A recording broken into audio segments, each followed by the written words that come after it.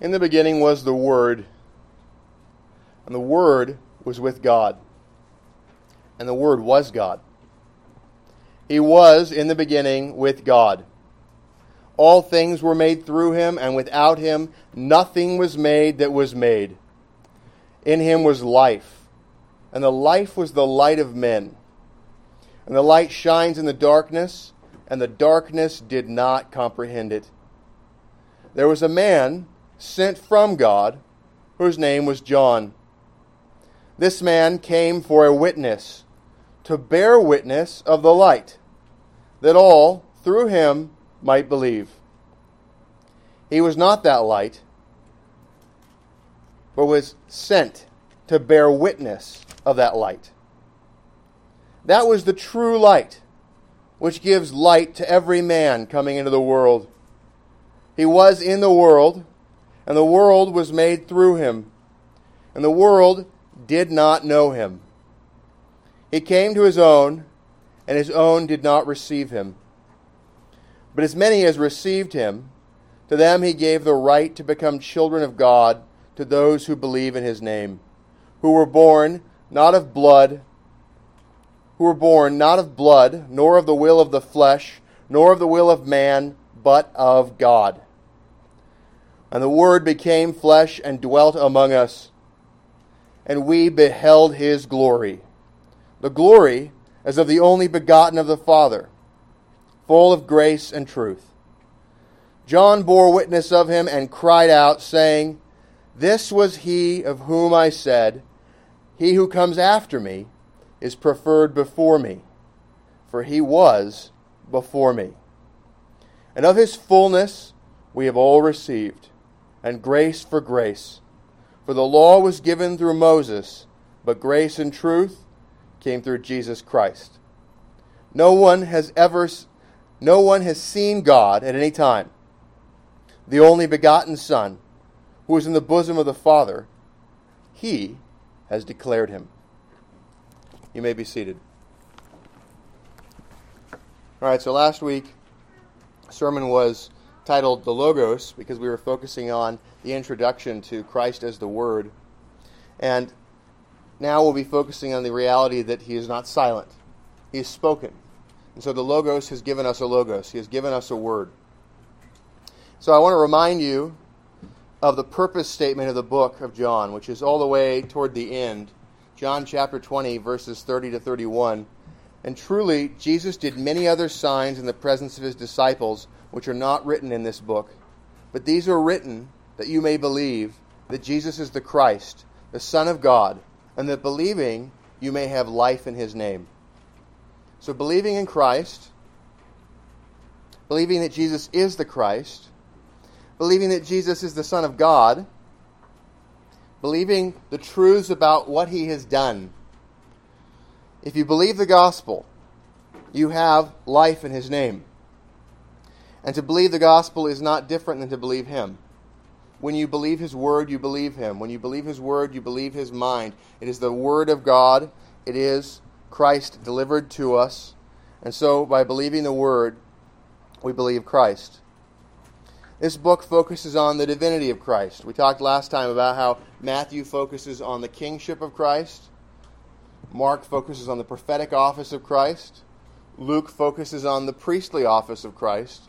And John is focused upon the divinity of Christ. He is the God-man. He is the Christ, the triple anointed. And so, in this book, the simplest outline I could point you to would be to be aware of the prologue itself, the conclusion of the book, but in between, looking at the bottom of page 1, you have the 7 signs and the 7 I am statements, which are assertions that Christ is God, the eternal God. So, go to page 2. Remind of a few key things here. Verse 1, in the beginning was the Word, and the Word was with God, and the Word was God. He was in the beginning with God. So the Word was in the beginning. That shows that the Word is eternal. The Word was with God shows that he is a person distinct from another person who is God. The Word was God. He himself is God. He's eternal, which means he's God. It says he's God, which means he's God. and he's with God, which means there's somebody else who's God. So we have the doctrine of the Trinity being laid out here. We have at least a duinity or a biunity. And so we then, of course, are obviously taught about the Holy Spirit in other places. But the idea of at least more than one divine person is laid out here. Verse 2, the Word was in the beginning with God. This is a pulling of it together. It's a restatement of these things. And so we are presented with the Logos as the divine Son, Christ, the second person of the Trinity. And we are also confronted with this word Logos, which I spent a little bit of time on last time. But I want to give you some sense of a little bit more of the history. There's a Greek philosopher named Heraclitus who is famous for his doctrine of flux. Pocahontas philosophy. You can never step in the same river twice. That is what he taught. But he also taught that there was some way in which there was a differentiation of things that was not merely chaos. How is it that change, constant change, does not simply result in utter chaos? And so he talked about the idea of a logos, of a reason, of a wisdom, of a mind, of something that gives an order and definition to things, so that the flux is an ordered flux. His God was not the God of the Bible. But there is a use of this word in the Greek language there. There is an association of the idea of logos with Plato, who tries to deal with that problem of the order of thought, and his solution was to say, well, man must be an eternal soul that has been around forever and has been interacting with a world of ideas. And this world of ideas gives us form of thought. And so when we come into new life, what we are doing is we're essentially going through a reincarnation, is his philosophy. And so in doing that, we enter the world, and as we interact with the world, we are reminded of these categories and forms. So you see a horse for the first time, and you're not so much learning about horses as you are remembering about horses. Now, that doctrine makes it so that there's this world of ideas, and he also has a creator called the demiurge. He has eternal matter, and he has eternal ideas, and the demiurge connects and sort of bridges the ideas with the matter and makes things by seeking to apply the blueprint of the ideas to the matter itself, and that's sort of Plato's cosmology. That is not the God of the Bible. And that is not how the human soul is in the Bible. The human soul has a beginning. It is created in time at a particular moment. Our souls are immortal, but they are not eternal. They are everlasting. They go on forever, but they have a beginning. They are not from everlasting to everlasting, as God is. God is eternal, without beginning. He is outside of time. And so there's a distinction there. One of the errors of Mormonism is adopting that Platonic doctrine that human souls have a sort of everlasting to everlastingness, that we can become eternal in that way, which doesn't make any sense when you combine it with their doctrine of celestial sex and the creation of spirits through a spirit father and spirit mother. But at the same time, this idea that you can become like God, everlasting to everlasting, is one of their key doctrines of salvation, that that's the highest place you can go. And so there's sort of a bringing in of a Platonic idea. Philo, who was a Jewish philosopher, took the idea of the Logos and took it from Greek philosophy and connected it to the mind of God. So Philo was saying, okay, it's not that we're remembering things. He taught the idea that souls were created. And it's not that the Logos is a world of ideas that we're remembering, but rather that the way that we have categories that are universal, thoughts and definitions and structures that make it so that we can think upon the world and think upon reality and have these things match up with what's out there, is that there is in the mind of God the definition of all things. That He is the definer and the creator. And so that gets very close to what we are seeing here. But he did not have the doctrine of the Incarnation, did not have the doctrine of the Trinity. And so there is something missing there. And what you see is in Augustine's interaction with this, he makes very plain this idea of the Logos doctrine and the idea that we have the work of the Holy Spirit enlightening us. We have, as the image of God, a Logos in us, that there is the Logos of the decree. He connects all of these things. And so this idea of the world of ideas being an eternal set of definitions in the mind of God, His plan, His blueprint, That is the origin of the order of things, and so that there is not a constant flux, but rather that it's a continuity of being while those things still change. That is the doctrine that's presented by John. It was not invented by Augustine. John is interacting with this world. John was not ignorant of the Greek language. He wrote in it. He was not an unread man. It is not likely that he had never heard of the Greek doctrine of the Logos, and he's very intentionally taking the God of the Bible, and under the inspiration of the Holy Spirit, he is confronting the philosophers of the age. And he is saying, you do not have a basis for the order of things. You do not know how to define reality. You do not have a basis of knowledge. It is the God of the Bible who is the Word, who is given a word, because you are designed to receive word. And so he is calling upon us to consider the word of the witness.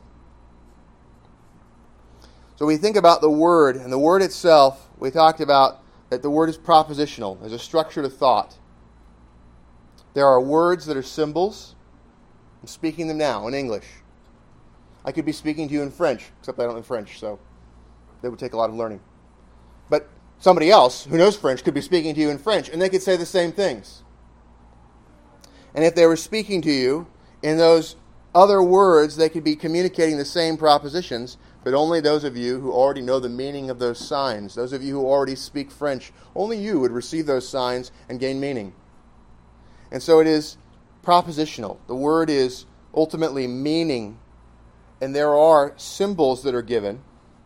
They are written down for us, and you are hearing them pounding your ears right now. They communicate to you propositions, meanings. The word is rational, it's systematic, coherent. It allows you to draw immediate inferences and to syllogistically reason like Paul does in 1 Corinthians 15, or like Christ does when he's confronting the Sadducees and shows them the need for the resurrection by reasoning out of the Torah. The word is knowable and in fact unavoidable. We are going to have thoughts, and in the very thinking of thoughts, the very thought of doubt itself is a thought.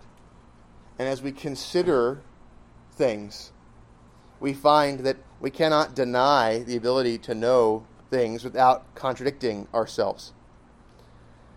The universality of truth is presented here. This is a logos that is everywhere and given to every man entering into the world. And this logos is unchanging. These are the basic elements of truth that if you deny them, they are immediately self-refuting. Many of you have heard me teach on that in more detail. But for the sake of time, I will not repeat all that now.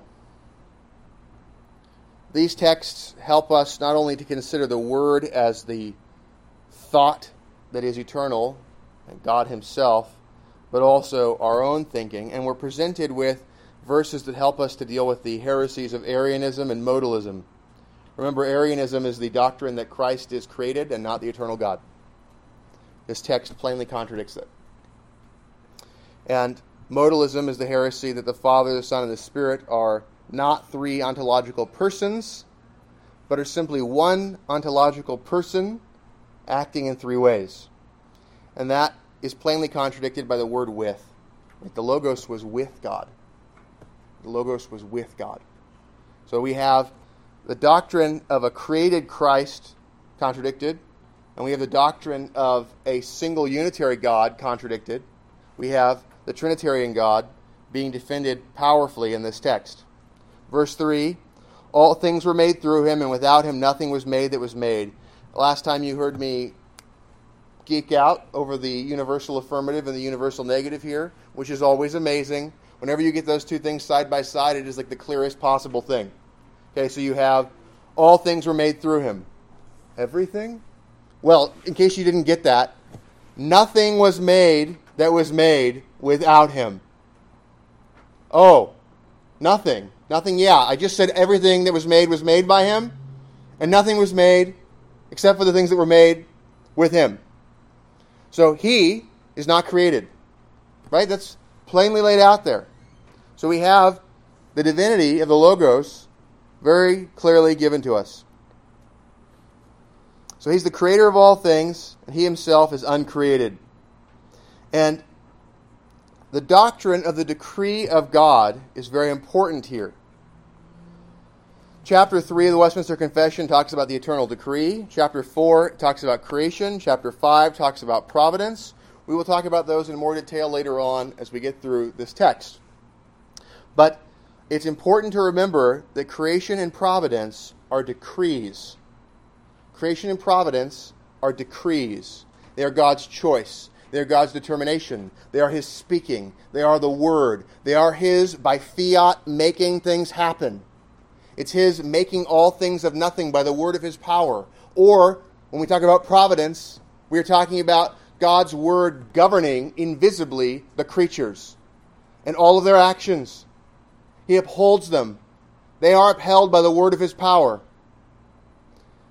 That's the decree. There is a distinction between the decree and the creature. There's a distinction between the decree and the event. So we'll talk about that more as we get through. Genesis 1 gives us the idea there of the Word and then the things being created. So that text deals with that speaking of God. So logos is a term that refers to the decree of God. It refers not only to God Himself, but also His choices, His thoughts, which are Him. But we point out particular thoughts, particular choices, as individual decrees. Now, page 3, go to page 3, go to point 8. I've laid out here for you the 7 senses of the Logos. Gordon Clark has a book called The Johannine Logos, where he traces out the use of the word Logos in John. And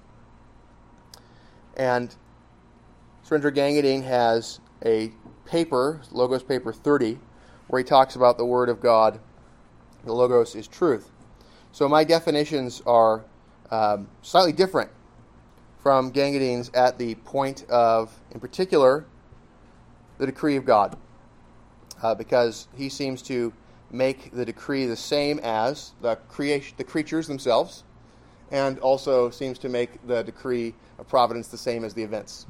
So he makes the knowledge seem to be of God by the creatures and by the events.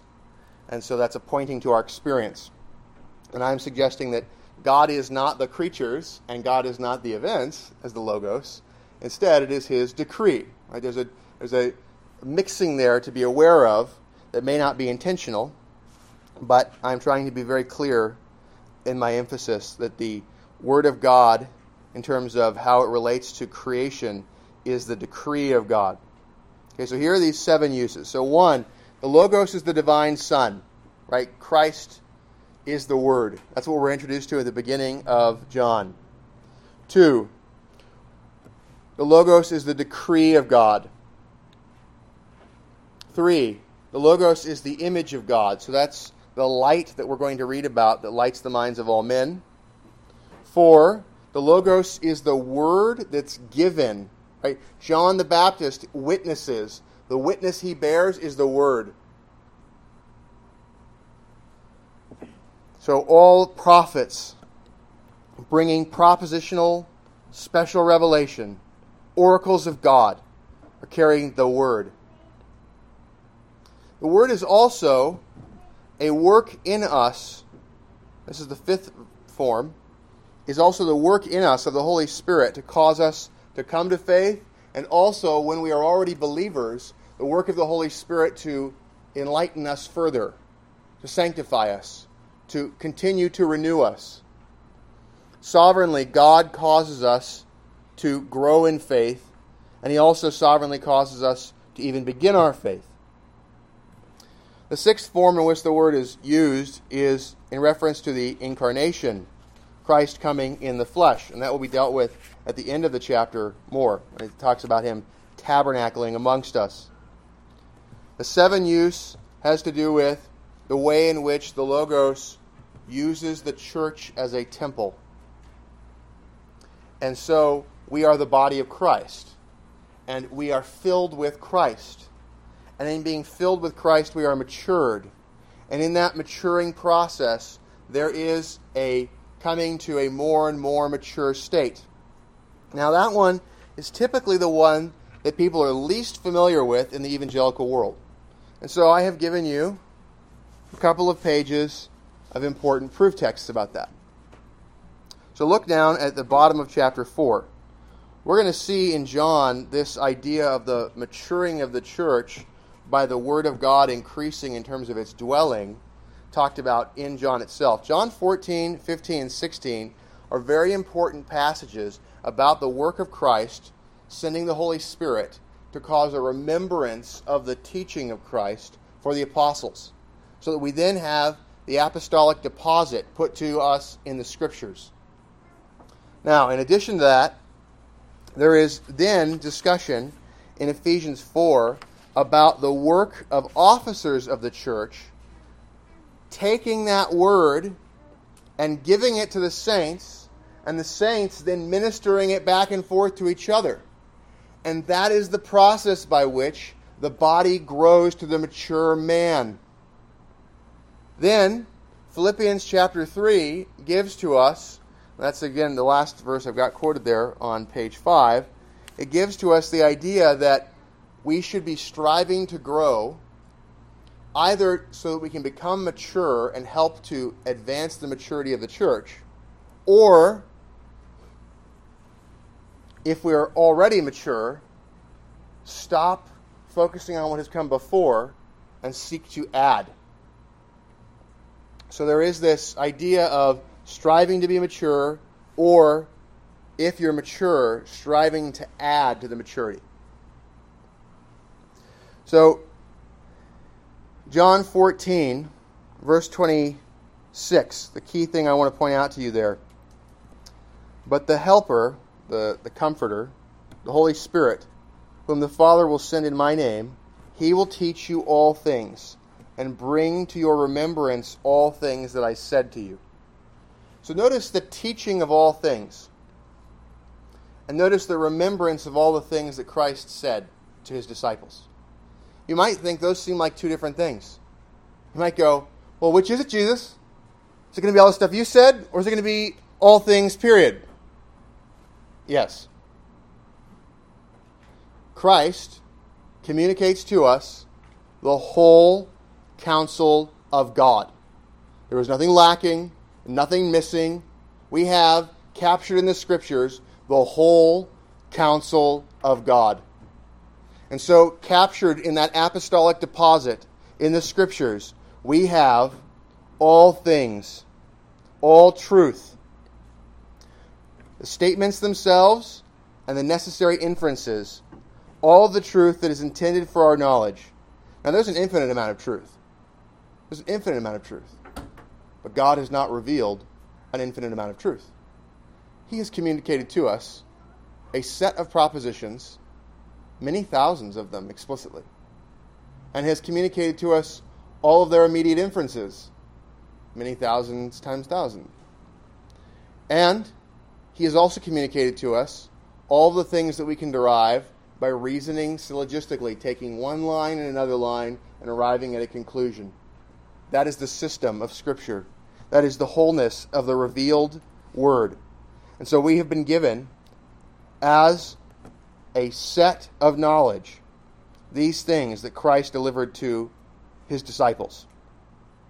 John 15, verse 26 says, but the Comforter comes when I shall send to you from the Father, the Spirit of truth, who proceeds from the Father. He will testify of me, and you also will bear witness, because you have been with me from the beginning. So here again, the disciples being reminded of these things by the work of the Holy Spirit. John 16, verse 13 says, however, when he, the Spirit of truth, has come, he will guide you into all truth. For he will not speak on his own authority, but whatever he hears he will speak, and he will tell you things to come. He will glorify me, for he will take of what is mine and declare it to you. All things that the Father has are mine. Therefore I said that he takes of mine and will declare it to you. So these are the words of Christ. The words of Christ are given by the Holy Spirit. And there are many things that Christ wanted to say to them then, but they could not bear it at that time. Christ continued to interact with the Apostle Paul, for example, and taught him afterwards, Paul being the last person to interact with the risen Christ, we're told in 1 Corinthians 15. So these assertions that the Holy Spirit will cause a remembrance of the things that were revealed are powerfully given here. And we're told also in John 17 that the Word of God is truth. And so we have the fullness of the truth and the Word of God communicated to us. There is the infinite truth that is available in the mind of God, but there is the truth that's been revealed. And the truth that's been revealed to us is how we have knowledge. Now, again, Ephesians 4 and Philippians 3 give to us the idea of the process of maturing and of coming to a covenanted standard of doctrine and practice. And so that's the process of that maturing of the church. Go to verse 4, page 6. So we're going to see now the interaction of these 7 types of the way that the Word is manifest and the relationship and unity of them.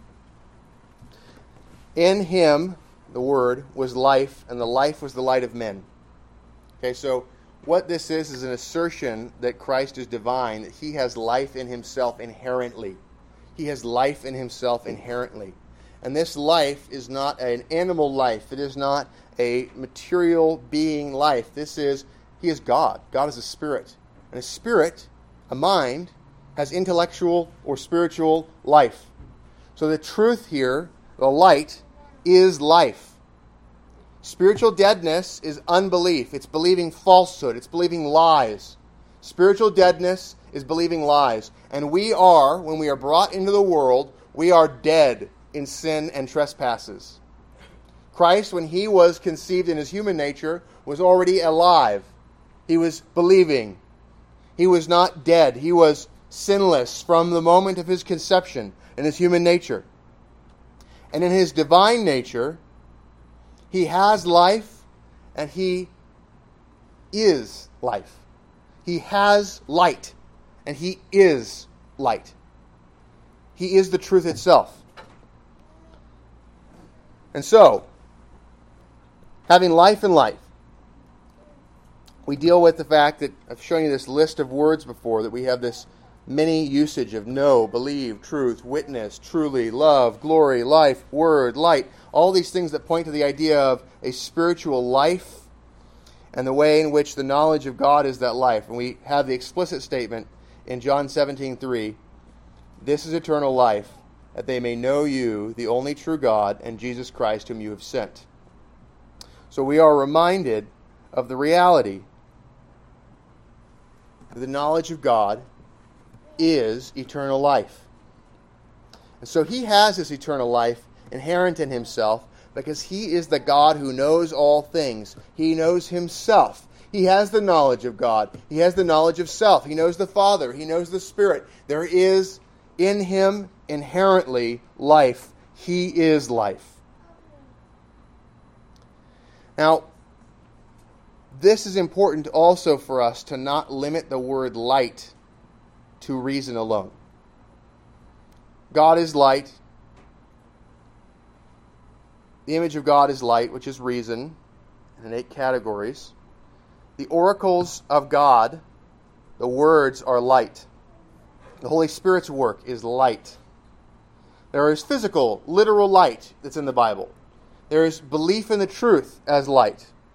Guiding principles can be called light. And there's an interesting discussion in the book of Matthew where it talks about how the light of a person, the eye is the lamp of a person. And if the eye of a person, their focus, their thoughts, is darkness, then oh, how dark is that one.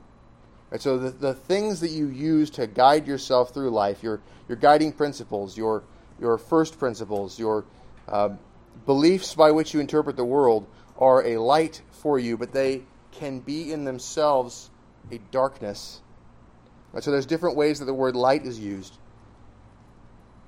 And so there's a lot being put here. These little words that are used many, many times throughout the book of John and throughout the Scriptures, they are meant to cause us to wrestle. This prologue is a deep text, and it's designed to make us meditate and to chew upon it and to consider it and you can bounce back and forth from it throughout the book of John and see the places where John talks about these things in depth.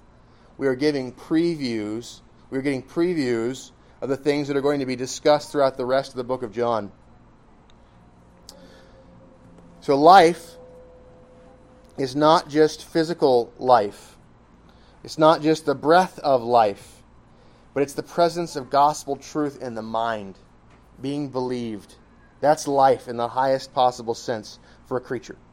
The knowledge of God is life in the highest possible sense for the creature. And so when we deal with the idea of the light that is Christ, we are reminded of what is said a little bit later, that he is the light that lights the minds of every man entering the world. And the Word of God is talked about as a light. And so we have all of these things being laid side by side. We know that we cannot see that light unless the Holy Spirit enlightens us. So go to page 7. You have here the idea in Ephesians 1, 17 through 18. This is a long sentence, so I've got dots around it. This is one of those Pauline sentences that extends on for a while. But so we're jumping into the middle of the sentence, and you can see that the God of our Lord Jesus Christ, the Father of glory, may give you the spirit of wisdom and revelation and the knowledge of him, the eyes of your hearts being enlightened, that you may know what is the hope of his calling, what are the riches of the glory of his inheritance in the saints. That work of the Spirit to enlighten the heart, that is the work of illumination. So verse 5 of John 1 says, and the light shines in the darkness. There's this objective shining of the Word of God, of Christ, and the darkness did not comprehend it. That shining takes the form of the image of God itself. We have thoughts. That shining takes the form of the proclamation of the Word.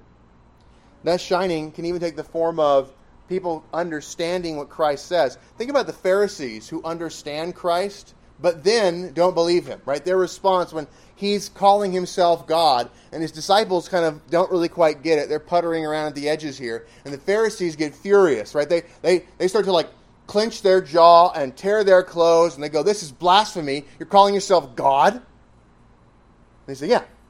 They understand what he's saying. They get the meaning of the words, but they don't believe it. They think it's false. They think it's a lie. And so, in the process of this shining with the reason itself, the going out of the special word of revelation and causing understanding, there is still a way in which man as darkness in unbelief, falsehood, meaninglessness, slavery to evil, does not comprehend, does not grasp, does not attain, does not possess the light. Now, there's an emphasis that's going to go in on this work now of the light shining into the darkness. Verse 6. There was a man sent from God whose name was John. Okay, so this is John the Baptist. We have the Apostle John writing, and he's talking about John the Baptist, a different man. There was a man sent from God whose name was John. Now, any familiarity with the other Gospels is going to cause you to have a very high view of John the Baptist. Jesus says, no man born of woman is greater than John the Baptist, but the least in the kingdom of God will be greater than he. So that's supposed to magnify for us John. It's supposed to magnify for us the kingdom in terms of the new covenant era. And so we have those two things. And we come into this and we hear about John and we should go, oh, this guy's kind of a big deal. Big man on campus, John the Baptist. Rolling around, wearing uncomfortable clothes, eating locusts and honey, baptizing people in the desert. Crowds coming out to him. We have air conditioning. I can't get crowds here. John the Baptist, wilderness, locusts, bad smelling clothes. We had honey. We have honey. Crowds. There was a man sent from God whose name was John. This man came for a witness, to bear witness of the light, that all through him might believe. He was not that light, but he was sent to bear witness of that light. So his bearing of witness, here we have the Logos as the oracles again. Here we have the preaching of the Word. We have the special revelation going out. This is the shining of the light. He is carrying the light as a witness, and he speaks that light. He shines it out.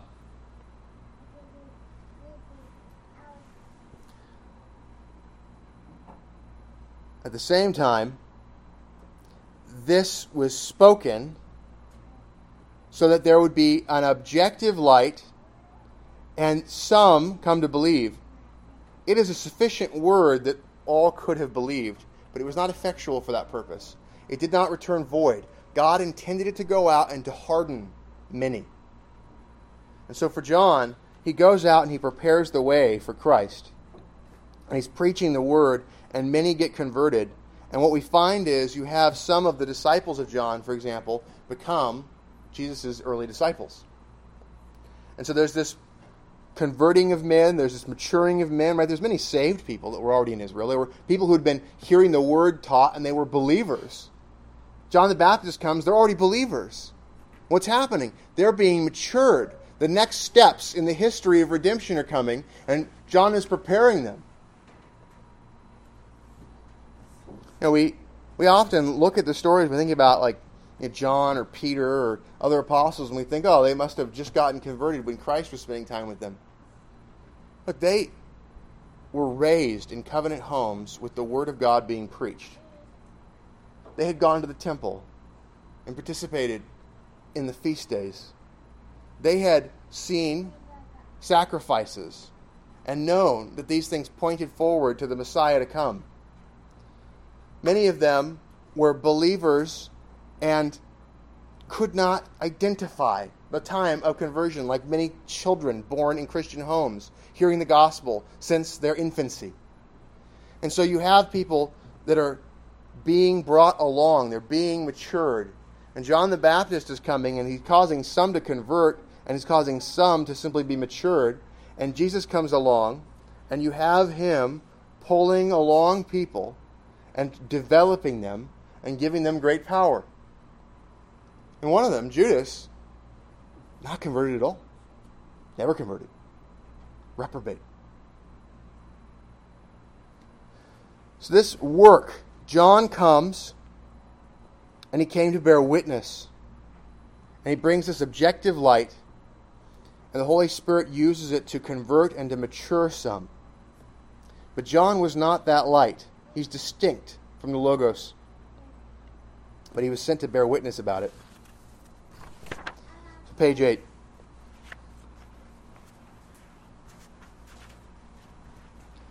Verse 9. That was the true light,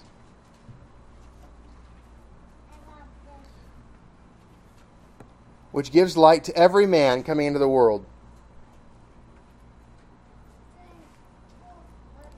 So Christ was the true light, which gives light to every man coming into the world. Here we have God the Son, and He is the one who causes us to have light. Now, we are the image of God. And as image bearers, man is a thinker. He's a rational creature. There's light in him. That light is the light that's being talked about here. It's the light that's given to every man coming into the world. And so we looked at Romans 1 last time a little bit, but this is that text. Look at the underlined words there in Romans 1, 18 to 21. The wrath of God is revealed from heaven against all ungodliness and righteousness of men who suppress the truth in unrighteousness. Because what may be known of God is manifest in them. That's the light that's in them. For God has shown it to them by that light. For since the creation of the world, His invisible attributes are clearly seen. Right? Since the beginning, when He made man, and when He made angels, in the beginning God made the heavens and the earth. And that making of heaven is where He made the angels. You have thinkers at that first moment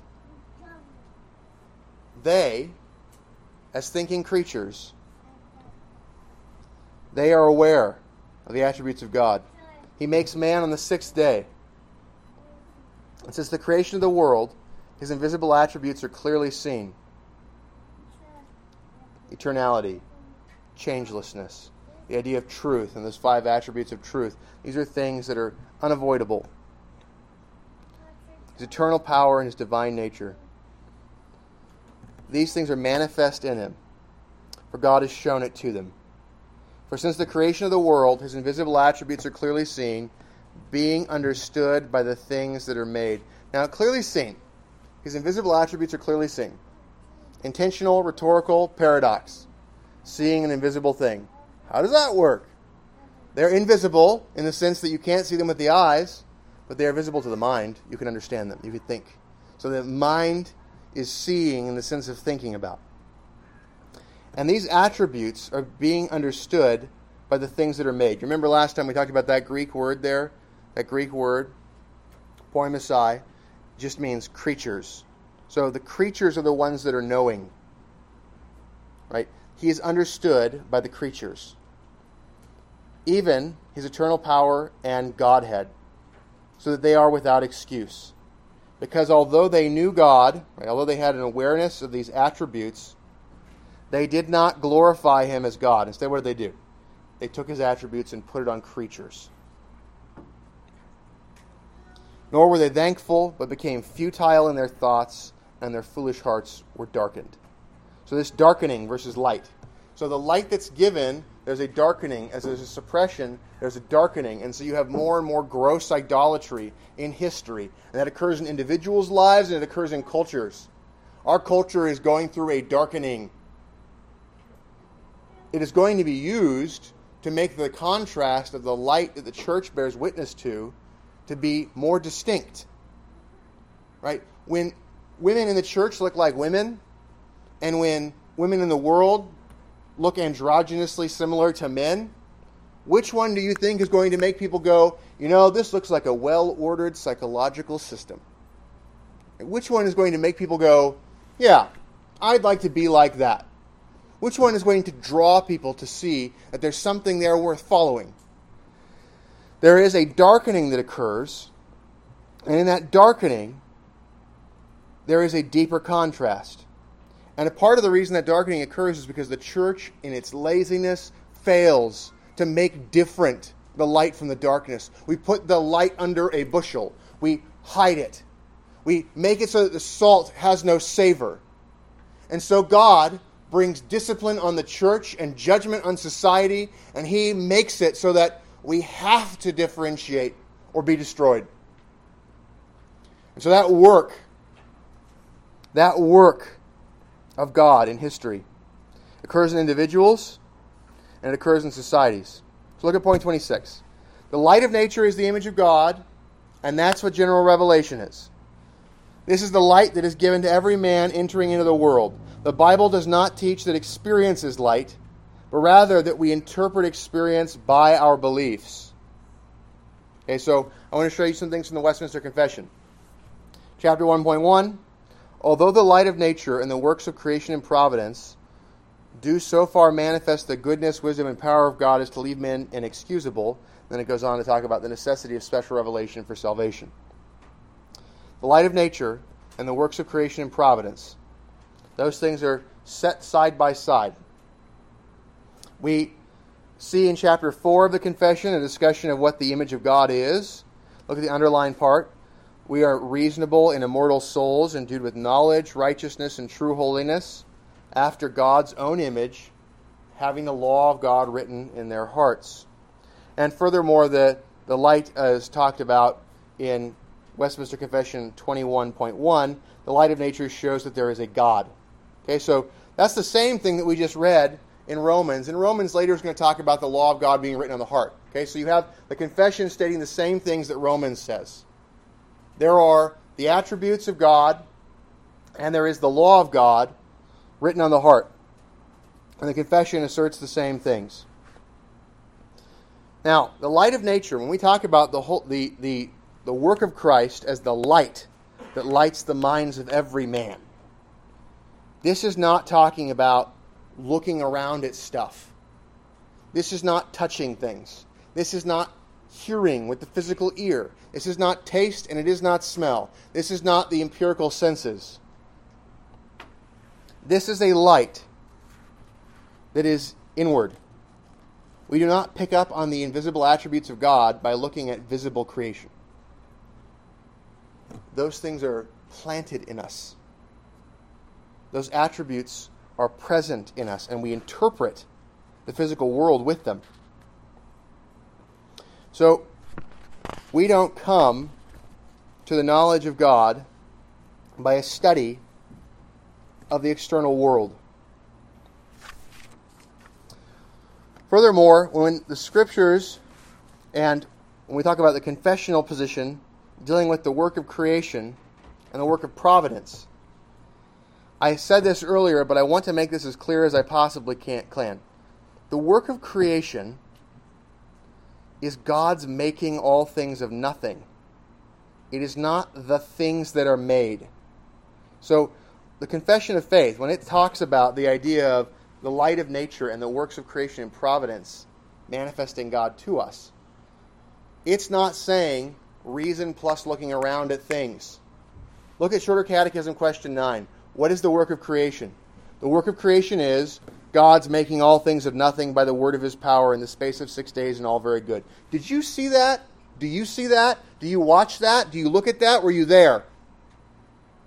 Is the Westminster Confession of Faith saying that the light of nature and your observation of creatures is general revelation? No, it is not. It is saying the light of nature and the thought that God is necessary as a maker. And then we look at providence. It's saying the work of providence. What's the work of providence? Question 11. What are God's works of providence? God's works of providence are his most holy, wise, and powerful preserving and governing all his creatures and all their actions.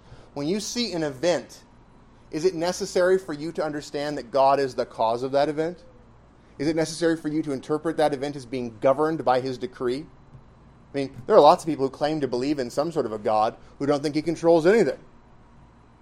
Or some varying degree in between some things and not certainly the salvation of men.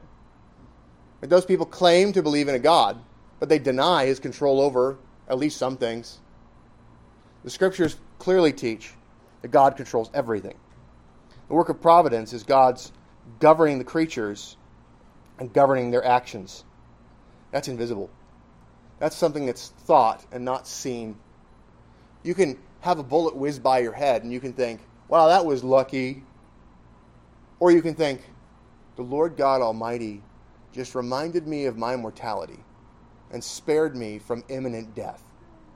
Those two thoughts are very different interpretations of the same event.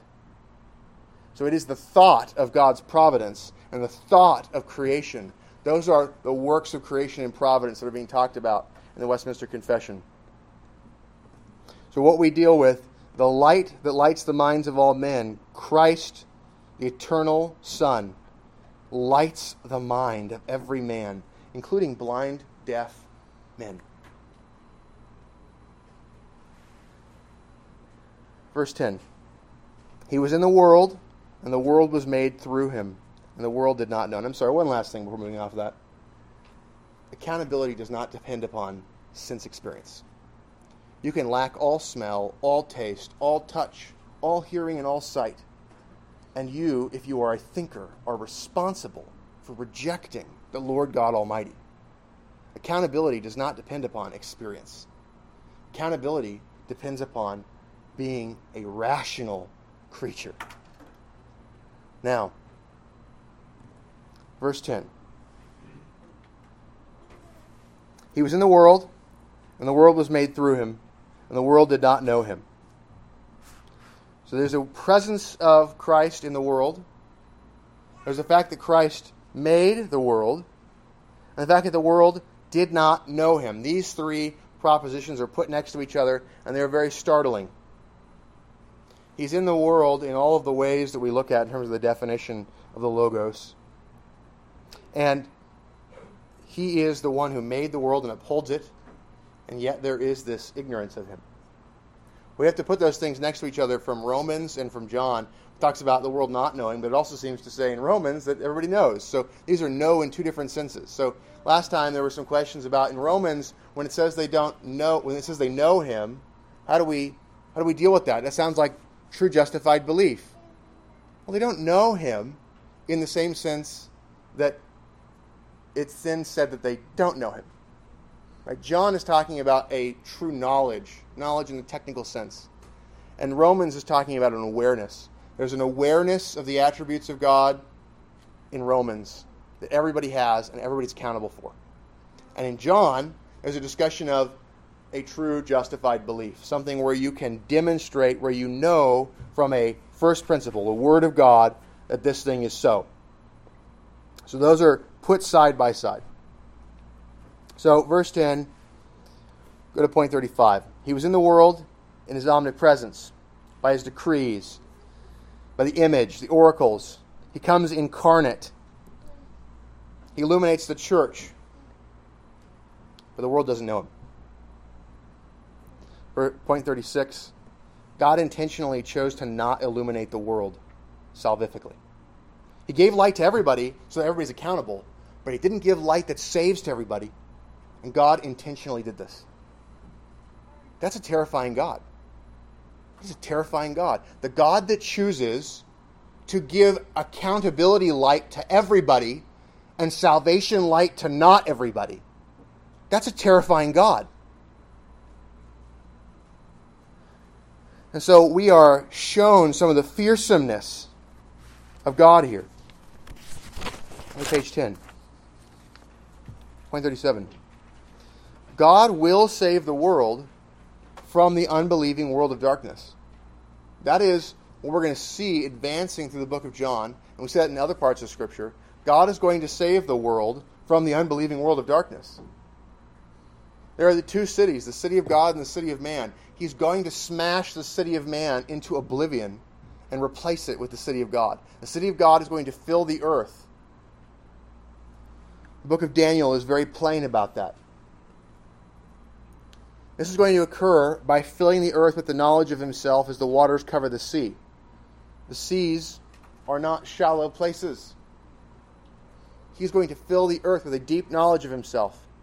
He's going to do that by filling the earth with the church. The city of God will displace the city of man. And he's going to fill the church with a deep knowledge of himself.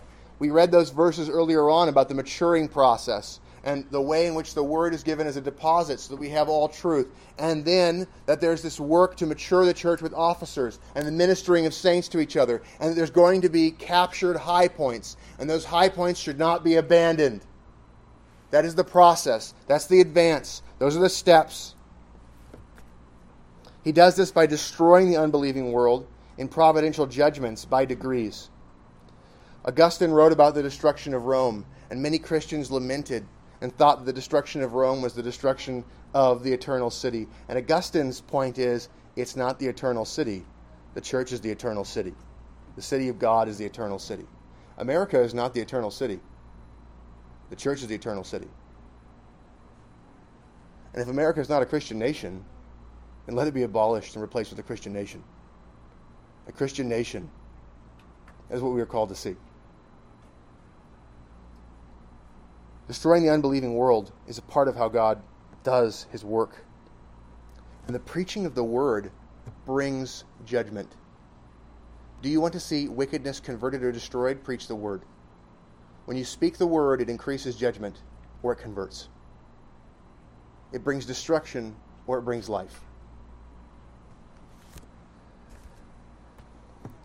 Christ accomplishes his work by displacing and replacing the unbelieving world in mercy with a believing world of light through additions of holy seed in the city of God, children being raised in the fear and admonition of him, and conversions of unholy seed, people who are brought out of the city of man into the city of God. Verse 11, he came to his own, and his own did not receive him. And this is what John is going to emphasize this a lot in this book.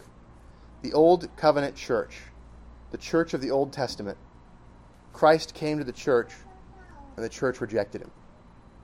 Christ came to the church, and the church rejected him. The Old Covenant visible church rejected Christ in order to accomplish many goals, especially the goal of bringing about the death of Christ as the Lamb of God. The covenant people of God betraying and murdering Jesus Christ was for the purpose of saving the elect, including many of those involved in the killing. Jesus Christ prayed on the cross, "Forgive them, for they know not what they do." Every individual he had in mind when he prayed that was saved, was forgiven. There are many elect persons that were involved in the murder of the Lord Jesus Christ. One of them was a centurion who was organizing the enlisted men in the process of killing him.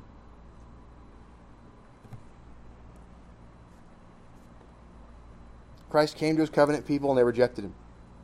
Point 39, the Old Covenant visible church rejected Christ in order to accomplish many goals. Point 40, the rejection of Christ resulted in the rejection of Israel as an Old Covenant church, as a nation, and also resulted in the immediate acceptance of some Gentiles from the nations into the New Covenant church, and the gradual acceptance of the nations as covenanted nations. 41, when the nations covenant as nations, the jealousy of Israel is and will be inflamed, so that when the nations of the world receive Christ, the one nation, Israel, is encouraged to receive Christ. Point 42, the rejection of Christ by Israel meant the rejection of Israel by Christ. The rejection of Israel meant the acceptance of the nations. The acceptance of the nations by the rejection of Israel means the latter acceptance of Christ by Israel. And when the acceptance of Israel occurs, it will be like life from the dead. We have this expectation in the future. Romans 11:15 says, "For if their being cast away is the reconciliation of the world, what will their acceptance be but life from the dead?" In a similar way to how individuals are caused to be resurrected when they are given faith, they go from dead to alive, the world will have a state going from deadness to aliveness, the extent to which covenant blessing will fill the earth at the bringing back in, the ingrafting again, the branch that was torn off from the olive tree, when that occurs. So the book of John is designed very much to highlight the rejection of Jesus Christ by the Israel that was the Old Covenant church. And it lays that out for us to see the cursedness of that rejection, but also it points to the promise of a later coming where that branch is grafted back in. The light shone in the darkness, and the darkness did not comprehend it. It came to his own, and his own did not receive him. Comments, questions, and objections from the voting members and those with speaking rights?